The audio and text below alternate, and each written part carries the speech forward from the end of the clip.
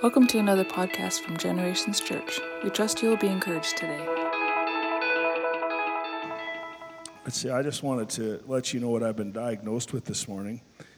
And because my wife was good enough to diagnose me this past week with multiple things. I just gotta pull it up real quick. Sorry, just take a minute. I want you to know that I'm certainly not at my best today. Let's see, I got it right here. She had to email it to me. It was literally that long of a list. It's here somewhere. Okay. So this is what I've been diagnosed with by my wife, who was going to be a doctor until I asked the brilliant question, well, then who's going to raise our kids?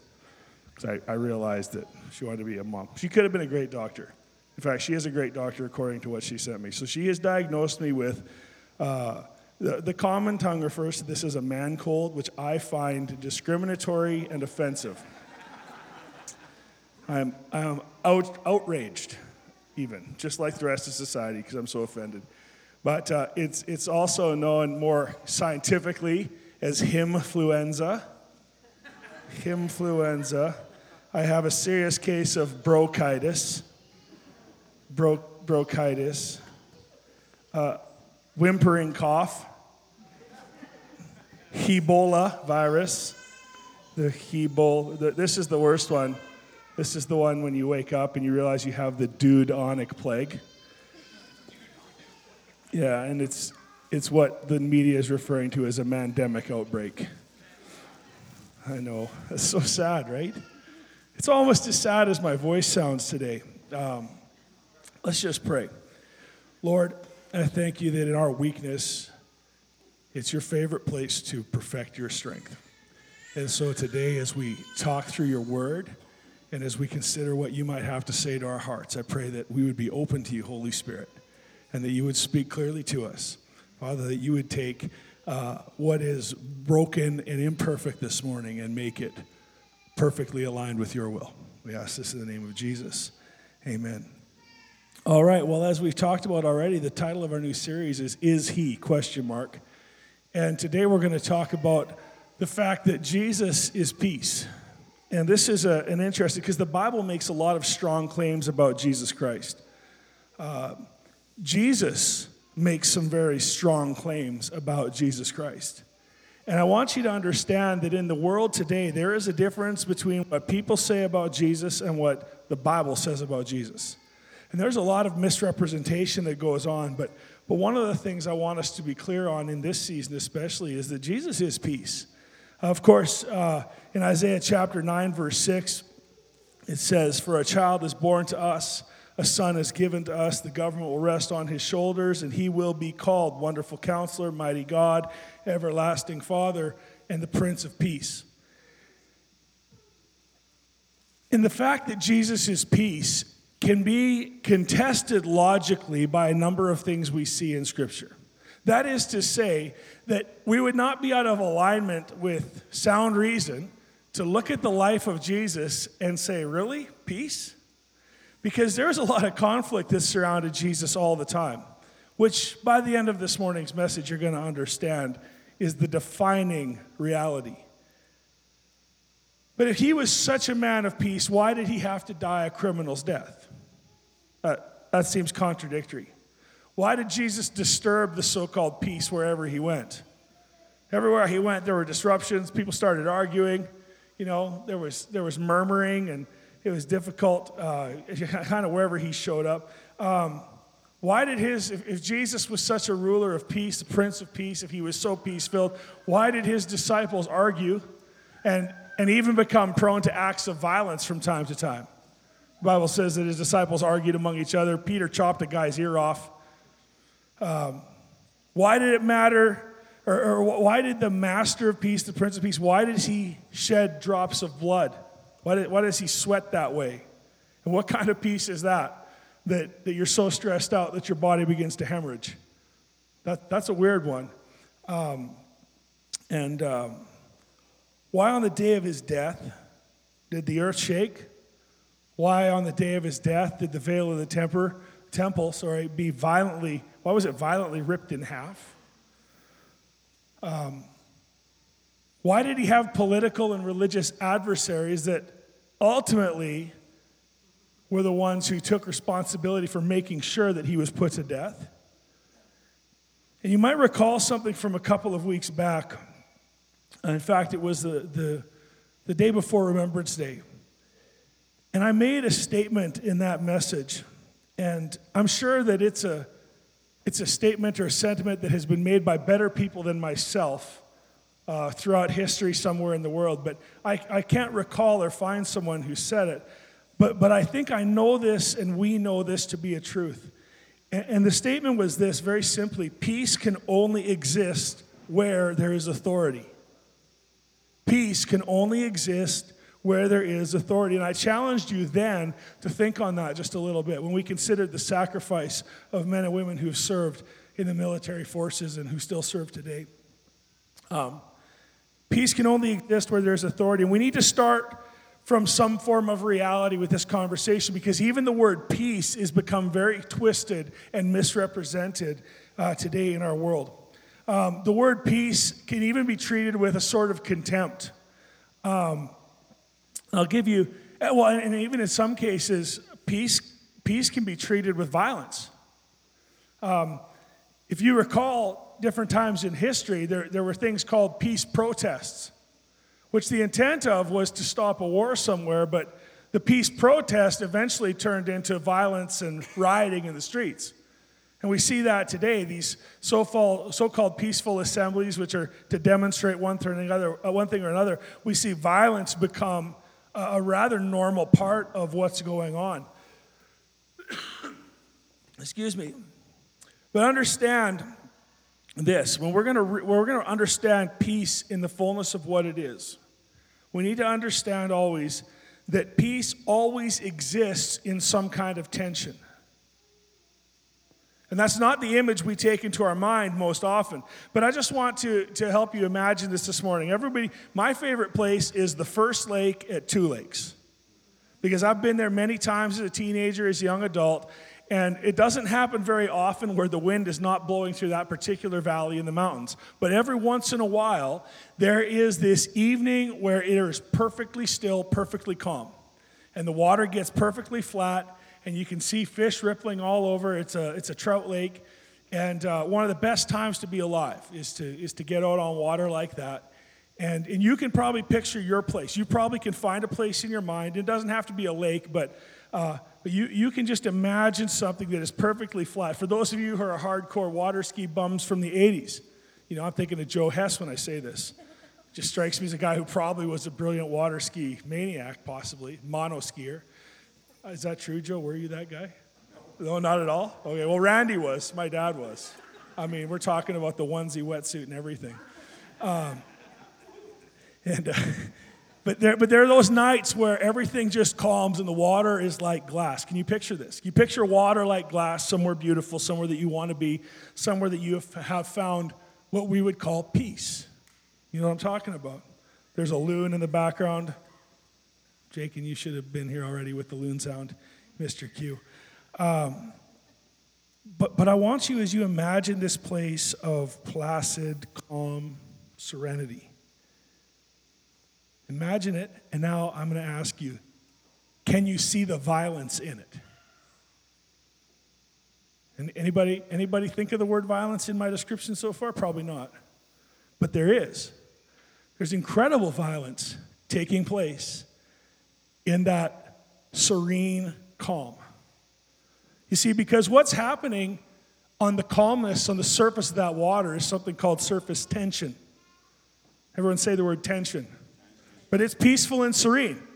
But there's something on the surface of that water called surface tension. And water as a molecule, as a structure, is really attracted to itself. So it likes to stick together. And if you remember back to junior high science, probably for most of you, I don't know when they teach it or if they teach it now. But grade 8, okay, I'm glad we teach science still. That's a good thing. But we have surface tension. And there is actually a violent force at work in the calmness of that water. Tremendous forces are being applied for it to lay as it lays. Gravity, for instance, is holding on to that water, and gravity is pulling it down with a force that is based somewhere on about 9.81 meters per second squared. Now, it's hard to measure gravity, but that would be known as 1G. So gravity is holding that water down. And the higher something gets to a certain extent, the more, or the harder you will, the more force is revealed of what gravity is capable of. But gravity is a pretty violent force, especially when you consider the stop at the end, right? But remember, we're looking at a calm, serene, placid lake. It's beautiful. There's no wind. There's almost no sound other than the loon. Still no loon. I don't know what happened. I thought he'd be ready. There we go. There's the loon. Now you can picture it perfectly. All right? Little trout just breaking the surface here and there. Oh, okay. Splish, splash. Okay. You guys need to take up fly fishing and understand what I'm talking about. Anyways, so as we're imagining this, and I'm saying there's this violence, so there's gravity. And gravity pulls down on that water, and that water lays perfectly flat, except that it doesn't lay perfectly flat. The water's not flat at all. It looks flat, but because of surface tension, we know that water can form little mounds or droplets. And it actually is just ever so slightly curved over as gravity is pulling it down and pulling it inwards. Surface tension is holding it one connection to the other. And that reality that water likes itself is measured by something. We measure the surface tension of water in something called dynes, D-Y-N-E-S. And there are a certain number of dynes that the surface tension of water can take, and it's actually 72 dynes per centimeter is just enough to break the tension of water. Now, I don't know who would venture a guess, but maybe Mr. Sutherland knows. What is 72 dynes? In relation to anything else you know in this world, what is 72 dynes? Doesn't even know. Hey, I'm smarter than the science teacher right now. This is amazing. First time it's ever happened. I'm so proud of myself. Thank goodness that we have Google, right? Because any one of you can be as smart as Mr. Sutherland today with Google. I'm just kidding. It's not true. But you can be as smart as Dr. Bolton, so don't worry about anything else, right? YouTube will answer all your questions. WebMD. I mean, I've been diagnosed with 8 or 9 different things by my lovely wife, so it's all good. But just to put this into perspective, we're talking about the force of gravity pulling down. We're talking about this amazing power of water to have surface tension, and it's 72 dynes per centimeter. Now, just so you understand this, 72 dyne is equivalent to 0.734 and about 9 other numbers grams. You know what a gram is? I know what a gram is. That's a gram, but I'm talking about a gram. And a gram is one of the smaller units of measurement, of course, we have, which is 1,000th of a kilogram. Right? I know some of you are older, and maybe I have to explain the metric, but kilo is 1,000 grams. So kilogram. So 1 gram is 1/1,000th of a kilogram. But 72 dynes isn't even a gram. It's only 3/4 of a gram. And so this beautiful, amazing, serene lake that is so wonderful, and I'm telling you, is actually violent in everything that's going on under the surface of the water. Forces of nature, fish, there's life under there. There's microbes attacking each other. There is an amazing amount of activity going on under this seemingly calm. And that can be broken by something as small as 1/4 of a gram on that 1 centimeter of water. And you say, well, that doesn't seem very significant when we're talking about the power or the force of these things. Well, here's what's amazing. If a human being was to jump onto that flat, perfectly calm-looking water from the height of about 100 meters, and specifically if they landed in the full face position, also known as a belly flop, the force of that impact would likely be enough to kill them. Likely be enough to kill them. And it might seem insignificant when we talk about the surface tension of water and how it's held down by gravity and how water can relate to itself, and everything is seemingly calm, but in that calm there's a tremendous amount of stored energy, there's a tremendous amount of pressure, and there's a tremendous amount of response whenever something happens. And you see, what we take as peaceful, we fail to recognize is absolutely not simply peaceful. What I'm trying to put into your mind today is that wherever there is peace, there is a law or multiple laws that are established to allow it to exist in the manner that it does. Violence is all around us right now. It's important for us to understand, but I want to say this. We tend to think peace is the absence of violence. And if I was to ask you to admit openly, what are the first sentences that come to mind? I think a lot of us would say, well, peace it's the absence of violence. But in fact, there is nowhere in nature that we observe that. And so peace occurs not in the absence of violence, but peace occurs in the presence of violence. And by the way, violence isn't the big horrible word you suppose it is either. See, that's because of the natural laws that, as our scientific community calls it, the natural law, as I would call the sustaining power of the Word of God. That tell water and gravity how everything is going to go down on your calm, placid, beautiful, serene, peaceful lake. And the violence that's all around us right now is stark and awe-inspiring. Right now in your body, there are tremendous forces holding you together. There are tremendous forces at work to cause blood to pump through your body.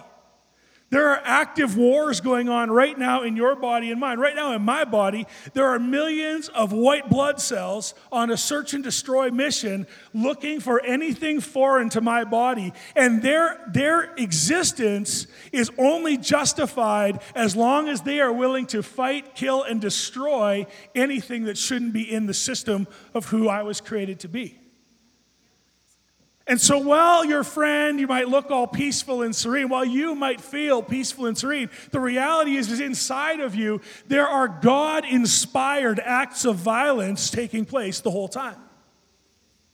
Now, in no way should you try to represent or misrepresent what I'm saying, that the church or any religion would be justified in promoting outward violence. We simply need to come back to a very simple and observable truth. And that is, all peace is going to be established in authority, and all peace will be established and exist in the presence of violence. There's no contrast for peace outside of violence.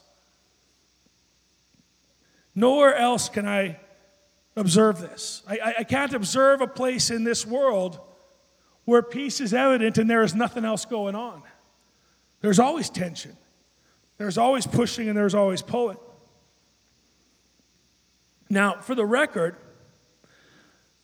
I'm not trying to make sense or attempting to make sense for you today all of the whys that come to mind when we deal with the conflict, or as I've used the term, violence in our lives. When we talk about illness, we could ask whys about cancer. We could ask whys about why people die young, or why people, my question is, because I think one of the cruelest things is human beings getting old. That's a hard thing to watch. It's terrible. You know, we start out in diapers, we leave this world in diapers, and I don't know, it just doesn't seem all that appealing to me sometimes to get really, really, really old. But nonetheless, it's the existence that we are in, regardless of what you believe about your Creator today. And you can reason it away based on this or that, or we can reason Him away, or we can attempt to reason God away. But the reality is, even removing Him, we're still left with the same question when it comes to why. So I'm not attempting to answer or make sense of the why. I just want to adjust our scope on what peace is. And by the way, I can put a similar spin on violence. And while we abhor violence on one hand, we also see beauty in it many other times. Well, what can you be talking about, Pastor Trav? Well, have you ever been to the ocean? Or have you ever seen a painting of an ocean? One of artists' favorite thing to capture about an ocean is a huge wave which is full of weight and energy crashing on rocks. That is one of the more violent things you will see in this world. And it's beautiful, isn't it? It's magnificent. It's awful and inspiring at the same time. Watching energy be converted, watching energy change forms, watching energy destroy, watching energy be gathered back up and taken back out to sea. It's amazing, this world that we live in. But all around us, it's full of violence. And the moments that we appreciate are the moments when we sense peace. And for the record, I know people, because I'm like that, I could go and sit by the ocean and watch waves crashing and feel a tremendous sense of peace, even though I'm watching something that is literally violent. Now stick with me, because I'm not talking about you being able to justify watching gratuitous violence in movies or anything like that.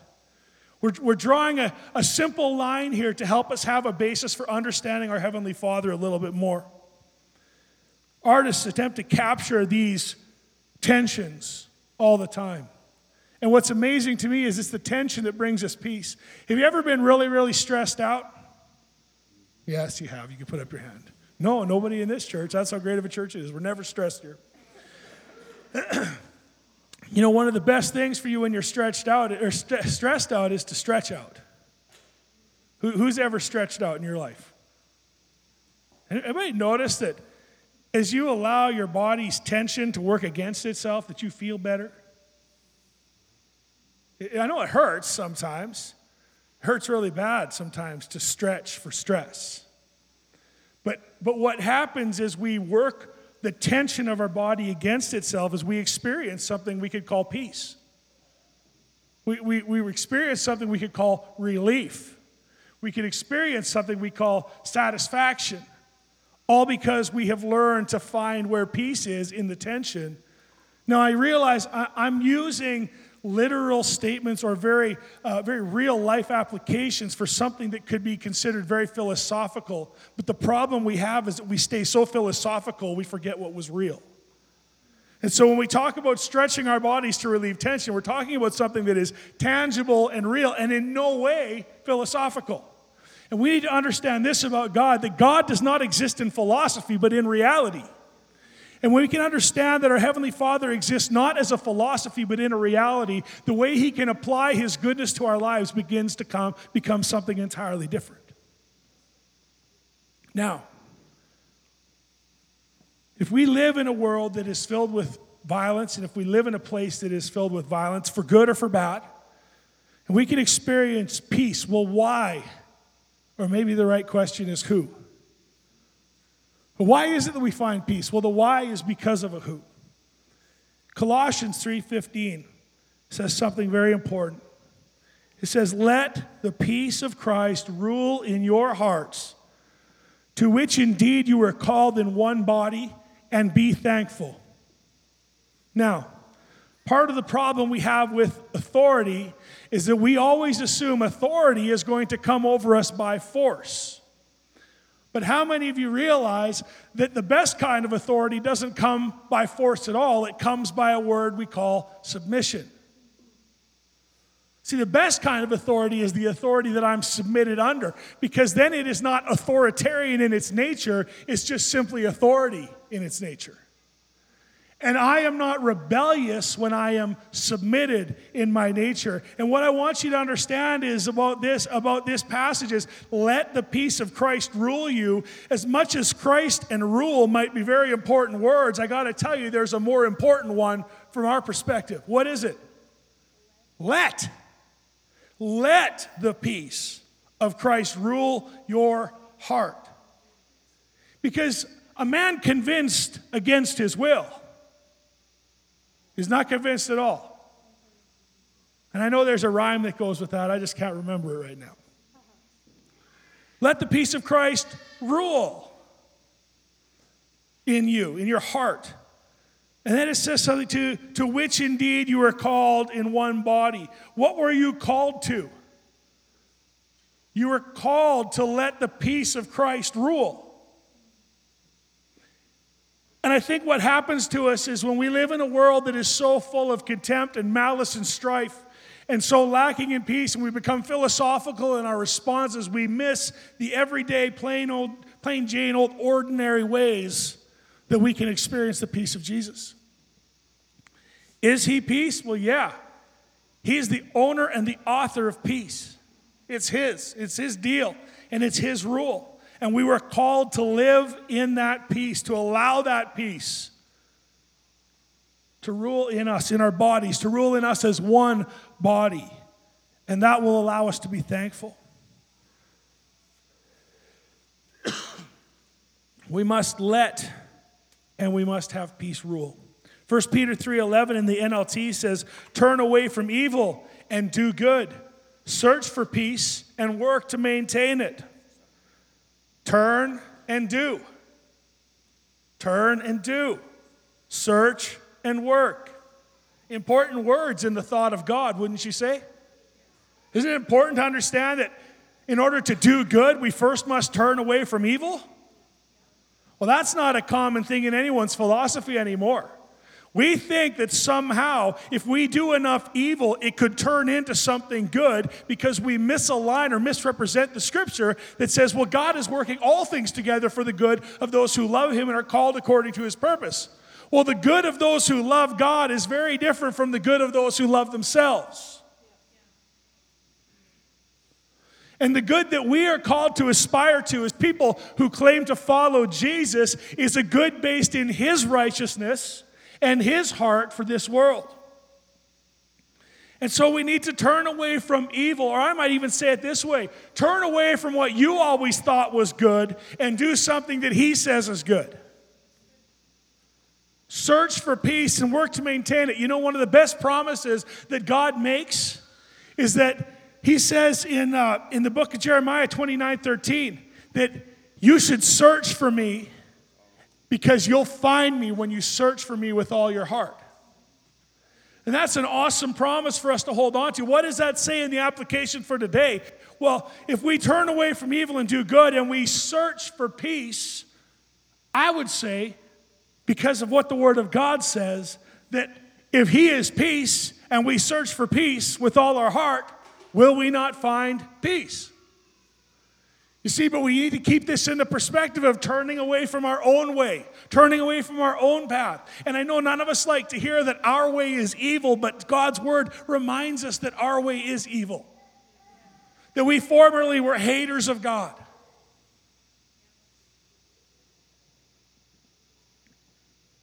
Romans 14:17-19 says, for the kingdom of God is not eating and drinking, but righteousness and peace and joy in the Holy Spirit.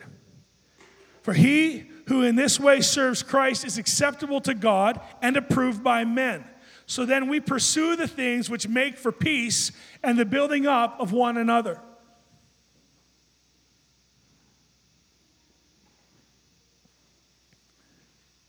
Sometimes we make Christmas about eating and drinking and giving gifts and all the other great traditions that go with it. And I certainly would not try to subject you to a religious way of thinking about this. But the kingdom of God is not eating and drinking. It is righteousness. So if the scripture says it this plainly, the kingdom of God is not, but then gives us the alternative, we'd be foolish not to understand the alternative is quite literal. Okay?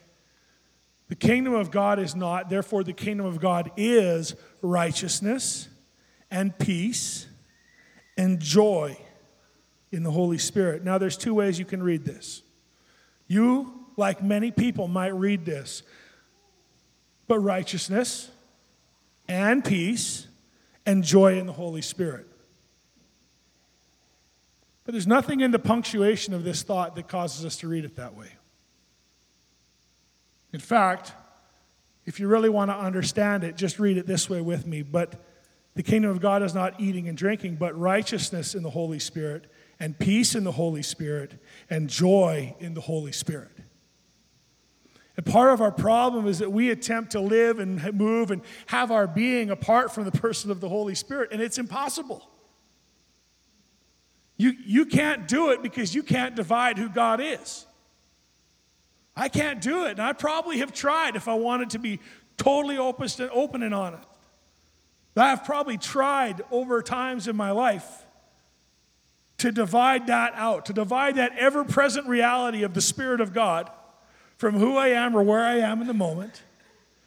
And what I find is that I can't. But what I know because of the Spirit of God is that righteousness is mine and peace is mine and joy is mine in and through the Holy Spirit.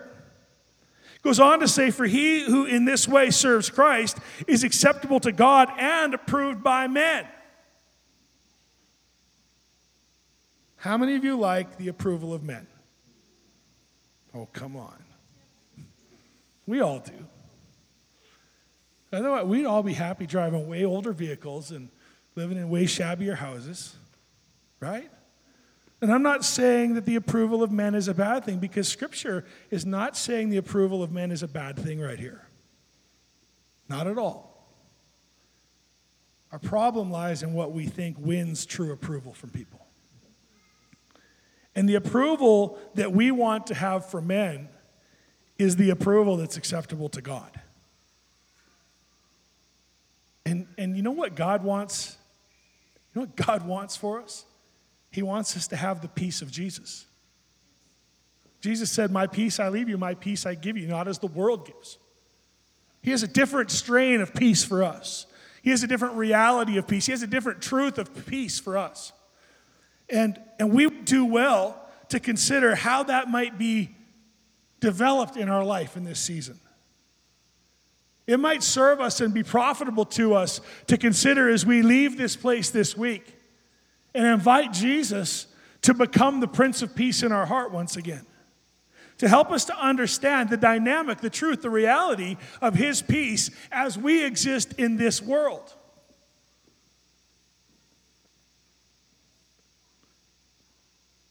You know, I could give you probably another 25 scriptures that will help us establish this point. I just want us to take away today. There is no way on this earth that you're going to go anywhere without tension in your life. You will have tension. Everybody's family has at least one crazy person in it. That's right. Amen. Look to your left, look to your right. If neither of those people are crazy, guess who is? Might be me. It was me all along. I wish somebody would have told me, right? No. We all have crazy in our families. From time to time, your spouse, my spouse's spouse gets crazy and causes tension in a relationship. Oh, you see what I did there? Good. The spouse of my spouse, which would be me, right? Okay, just making sure you're all with us still. There's no way to avoid tension. And let me just take it one step further. There's no way to avoid violence.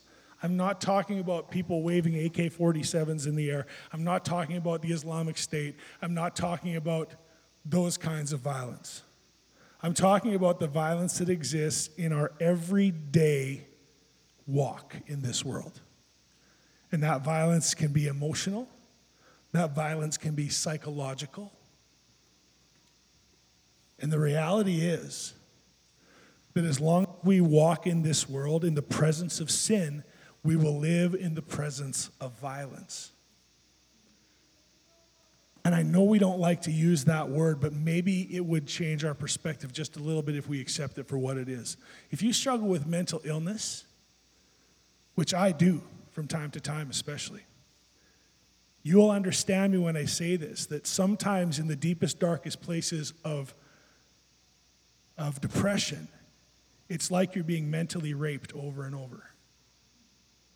And only people who go through that kind of depression and only people who have been raped will understand that. But explain to me how that's not violent.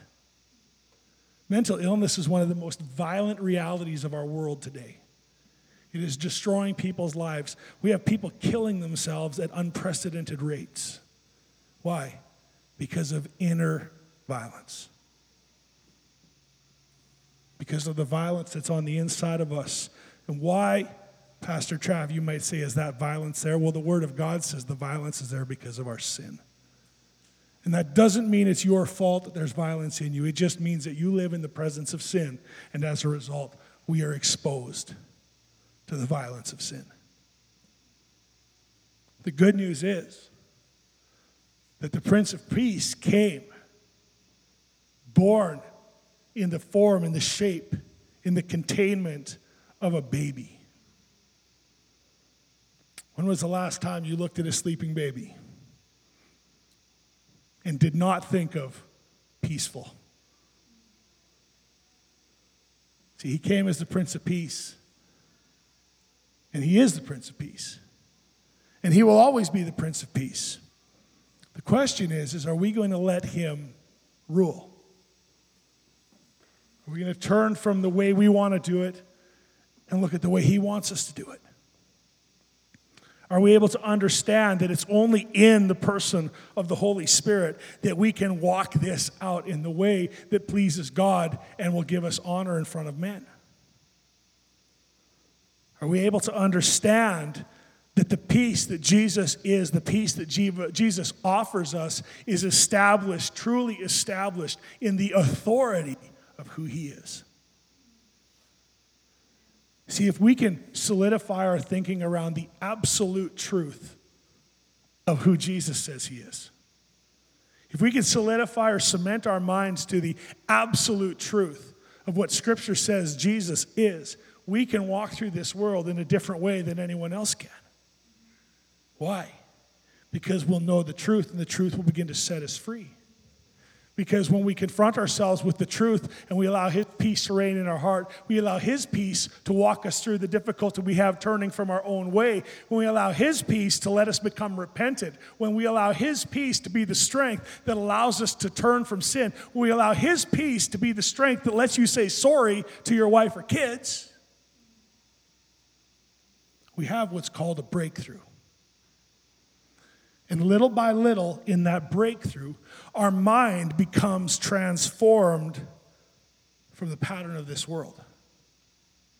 And as our mind is transformed from the pattern of this world, guess what God's word says? It says that we become those who know the perfect will of God. It's an amazing journey of transformation, and it all starts with embracing the truth that Jesus is the Prince of Peace, and he was sent to a violent world, not violent in the sense of warring nations, but in the sense of the violence sin brings to our own hearts. For each and every human being that has drawn breath or that ever will draw breath.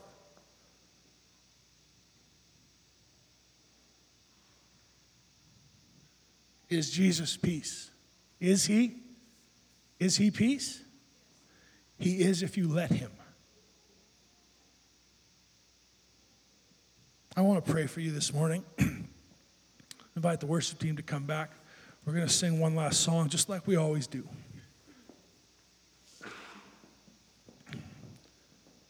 And you know, I don't know exactly where you're at here today.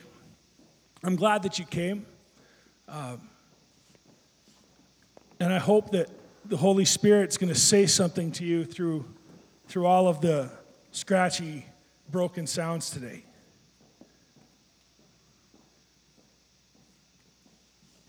There's a place where we can open our hearts right now, and that's by asking him to speak to us. I told you a few moments ago that God says when we search for him, we'll find him when we search for him with our whole hearts. And right now in this moment, I want to invite you to begin to search for him with all your heart. And the way we can begin that search today is just to ask one very simple question.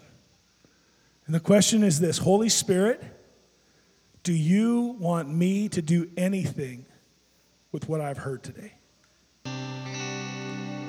Father, I pray that you would encourage each person here right now, Lord, that you would fill every heart that needs courage right now with your courage and your strength. Jesus, that you would become our Prince of Peace in this moment as we yield our hearts and lives to you. Thank you for the cross, Jesus. Thank you that you laid down your life for us. Amen. Thank you for joining us in another podcast from Generations Church. If you enjoyed listening today, please subscribe to our podcast channel to get a new one each week. For additional information or to partner with us, please check out our website at www.genchurch.ca.